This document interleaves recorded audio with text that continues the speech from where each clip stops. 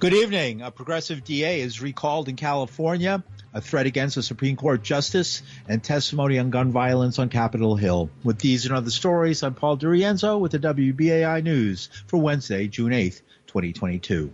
The United Nations Secretary General Antonio Guterres said today the Russian invasion of Ukraine must end to stem the growing food, fuel, and finance crisis, which he says could push tens of millions more people across the world into hunger and poverty this year. The Secretary General has been involved in behind-the-scenes negotiations trying to secure a deal allowing the export of Ukrainian-produced food through the Black Sea and the unimpeded access to global markets for Russian food and fertilizers. I've asked Rebecca Greenspan and my humanitarian chief, Martin Griffiths, to coordinate two task forces to help find a package deal that allows for the safe and secure export of Ukrainian-produced foods through the Black Sea and unimpeded access to global markets for Russian food and fertilizers. Ukraine's food production and the food and fertilizer produced by Russia must be brought back into world markets despite the war. Food prices are at near record highs. Fertilizer prices have more than doubled, sounding an alarm everywhere. Without fertilizers, shortages will spread from corn and wheat to all staple crops, including rice, with a devastating impact on billions of people in Asia and South America too. This year's food crisis is about lack of access. Next year's could be about lack of food.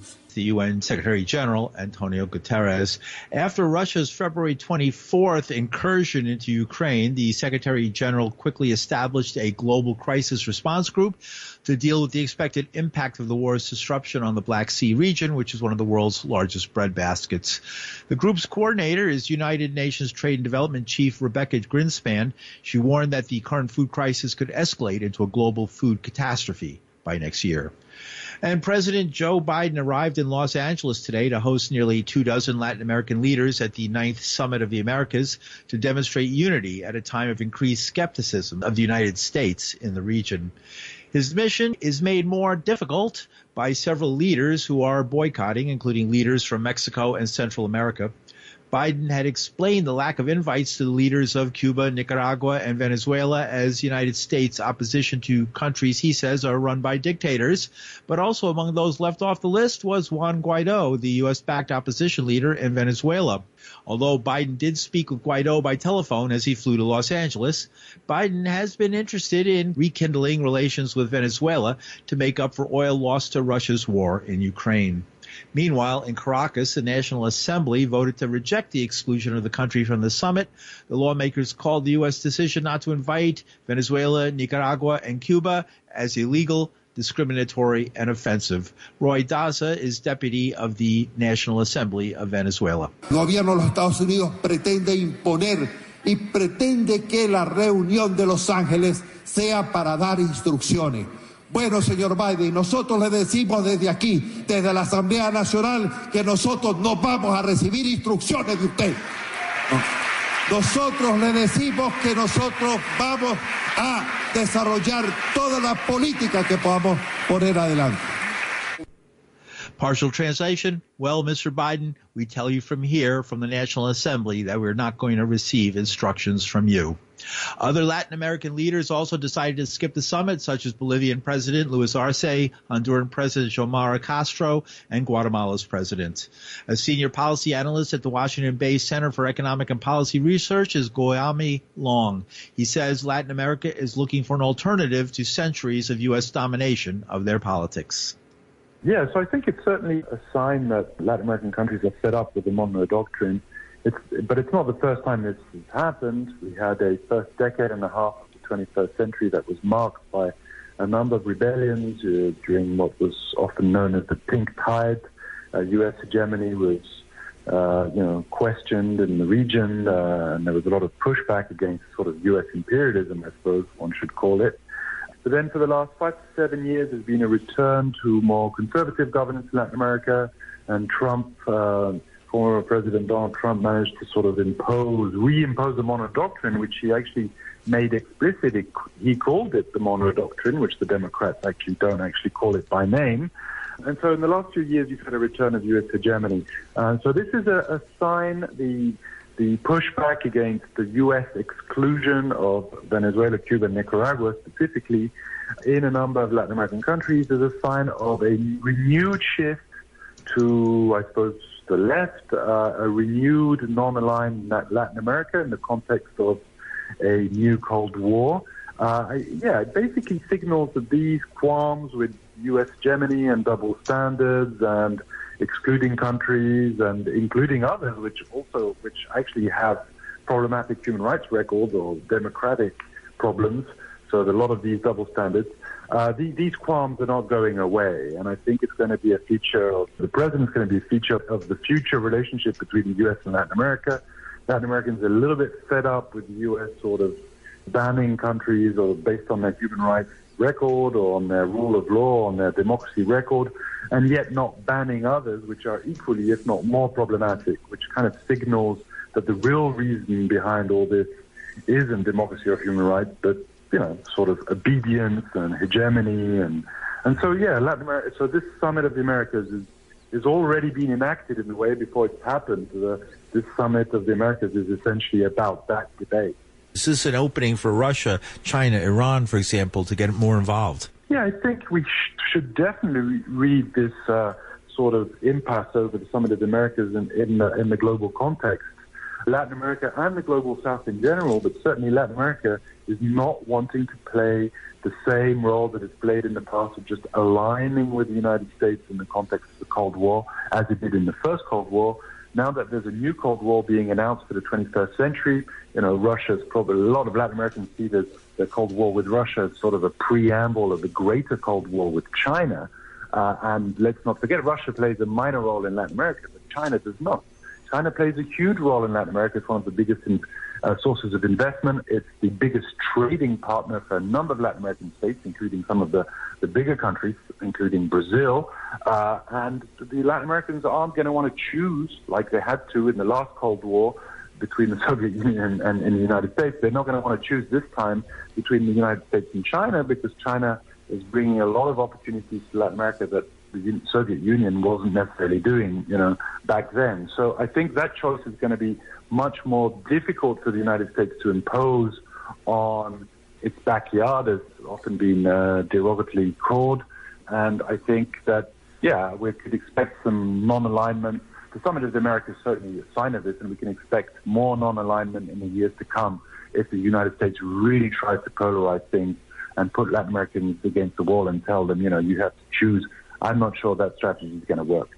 Guillaume Long is Senior Policy Analyst at the Washington-based Center for Economic and Policy Research.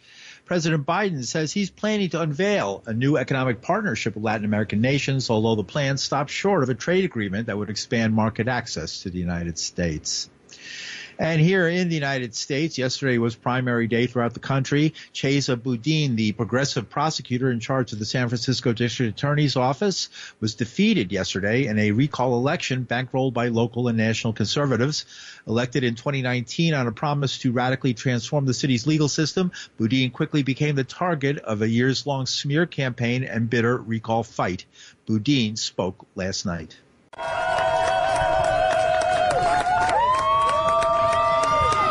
People are angry. They're frustrated. And I want to be very clear about what happened tonight. The right-wing billionaires outspent us 3-1. They exploited an environment in which people are appropriately upset. And they created an electoral dynamic where we were literally shadow boxing. Voters were not asked to choose between criminal justice reform and something else. They were given an opportunity to voice their frustration and their outrage, and they took that opportunity.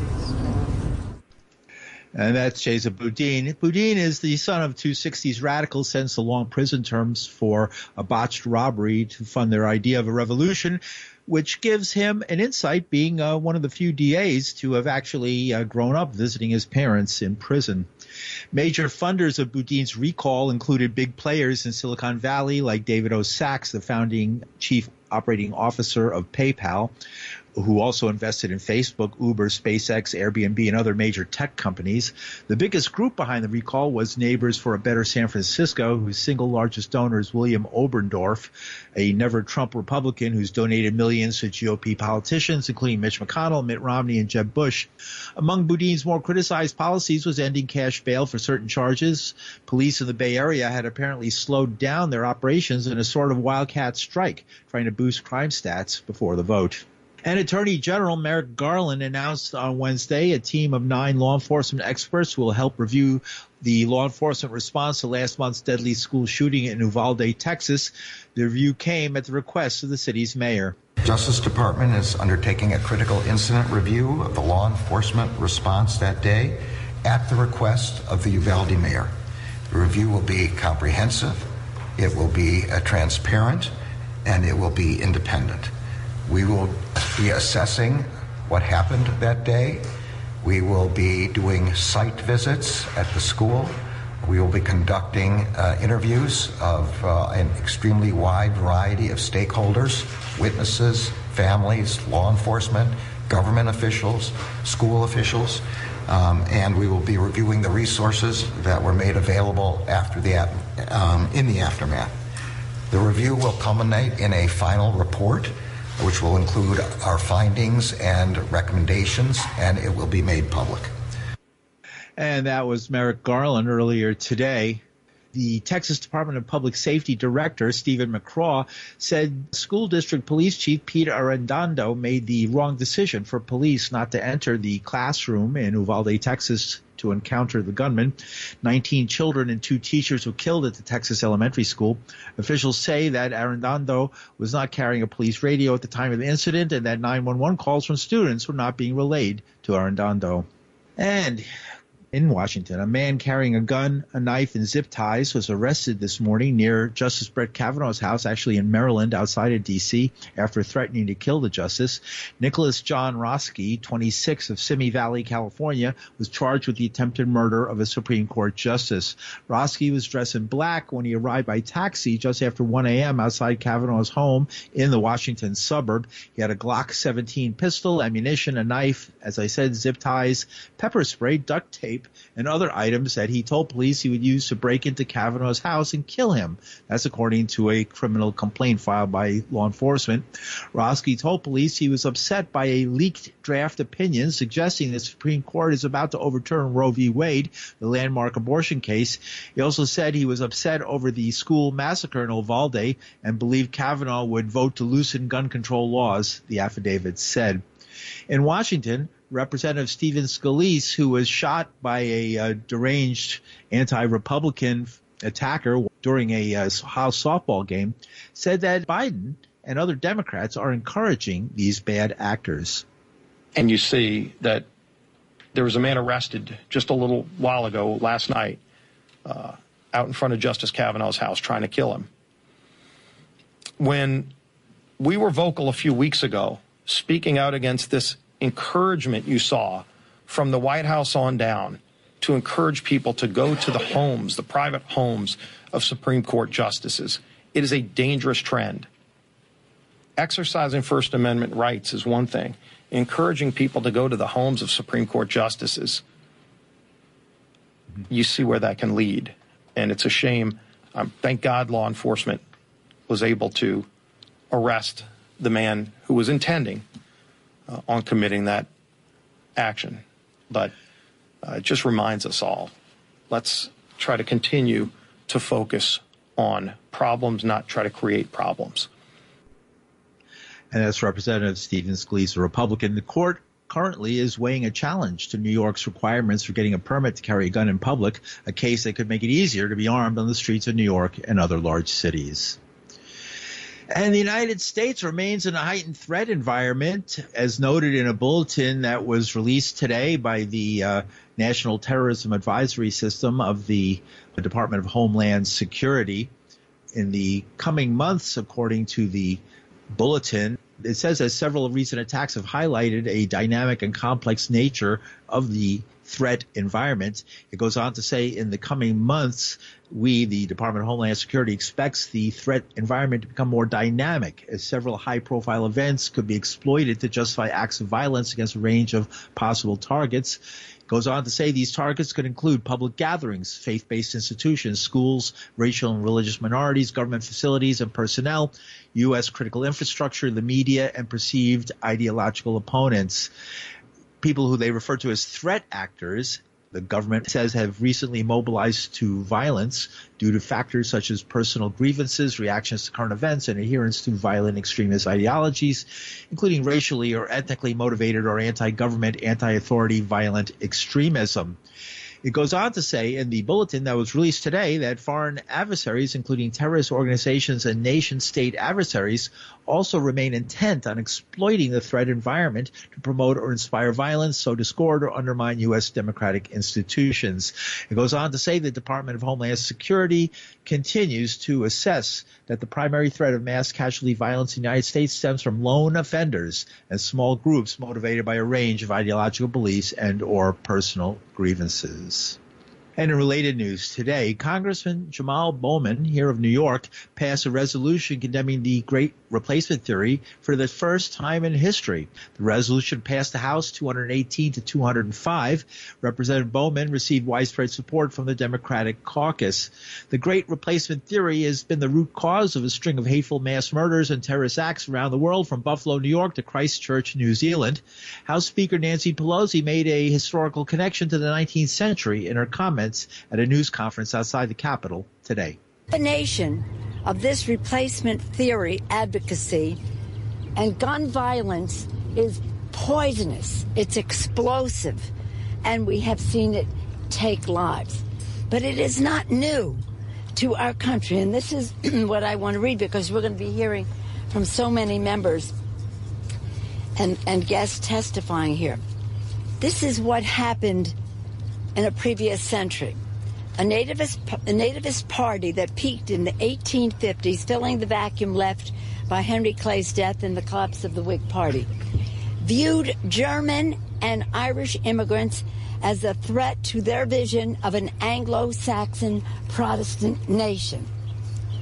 As they espoused extreme anti-immigrant and anti-Catholic rhetoric, calling for restrictions on immigration, exclusion of foreign-born voters, barring Catholics from holding office, and imposing a 21-year residency requirement for citizenship.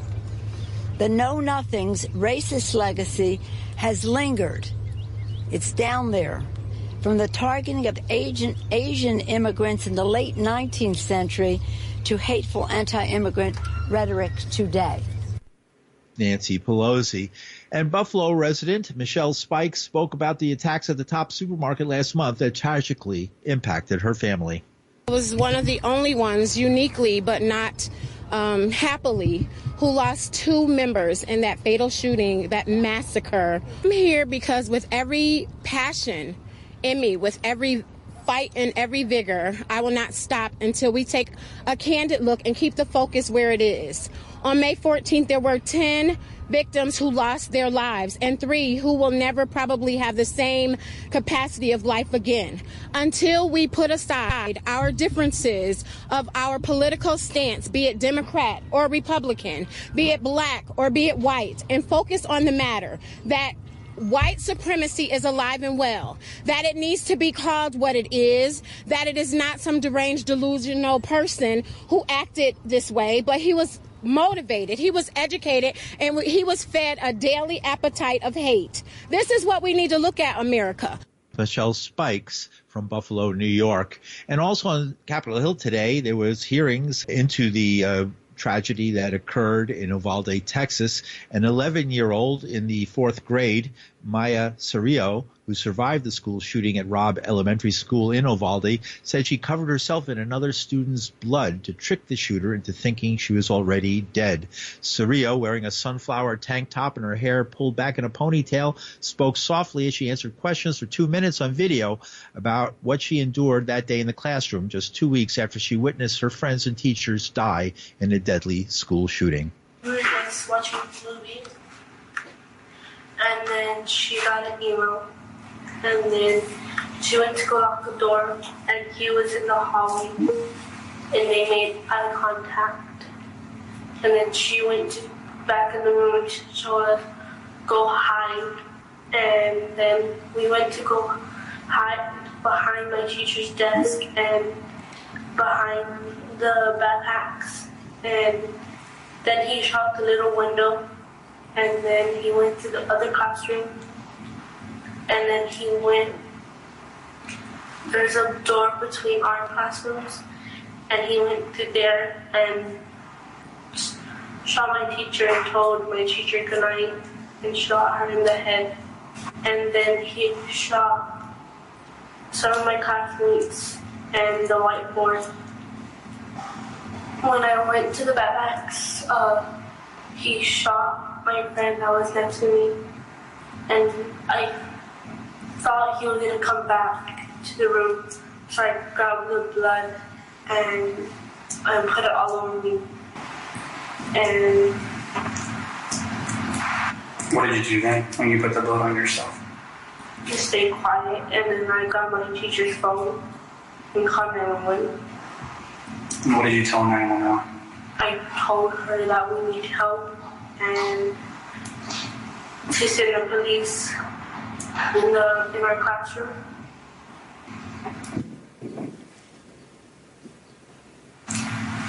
If there was something that you want people to know about that day and about you, right? Or things that you want different, what would it be? Do you feel safe at school? Why not? Because I don't want it to happen again. And you think it's going to happen again?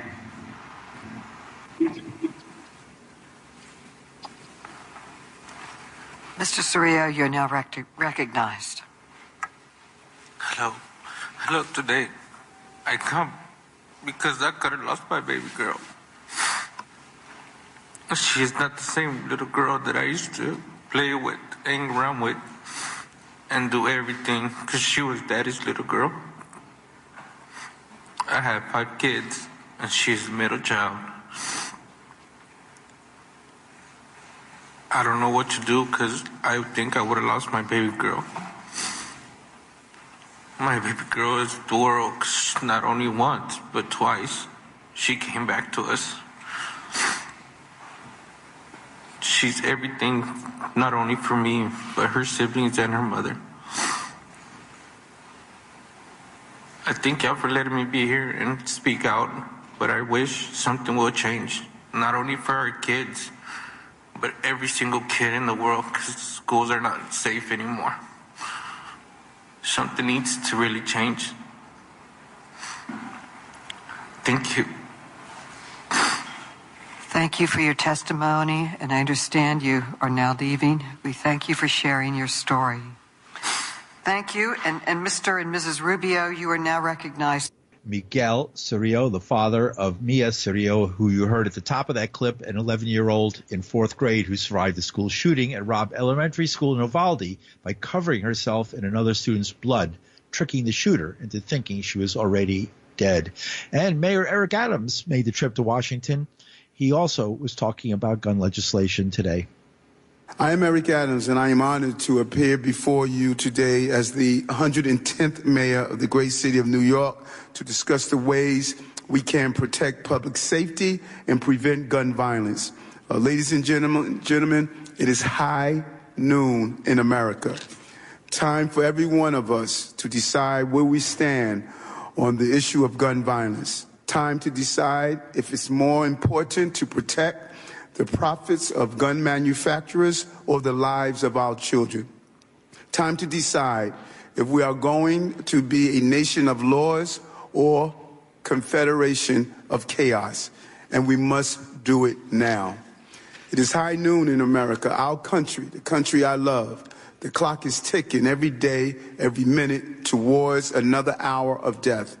I'm here today to ask every one of you and everyone in this Congress to stand with all of us to end gun violence and protect the lives of Americans.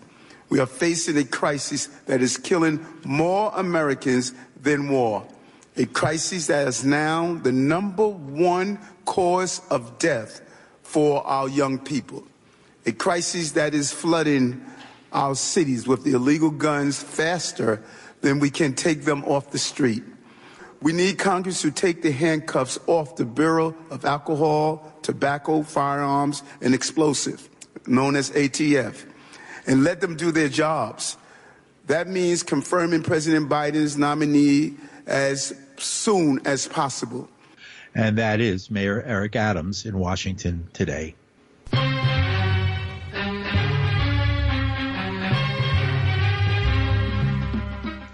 And that's some of the news for Wednesday, June 8th, 2022. The news producer Linda Perry, our engineer is Reggie Johnson. From New York City, I'm Paul D'Arienzo. Thanks for listening.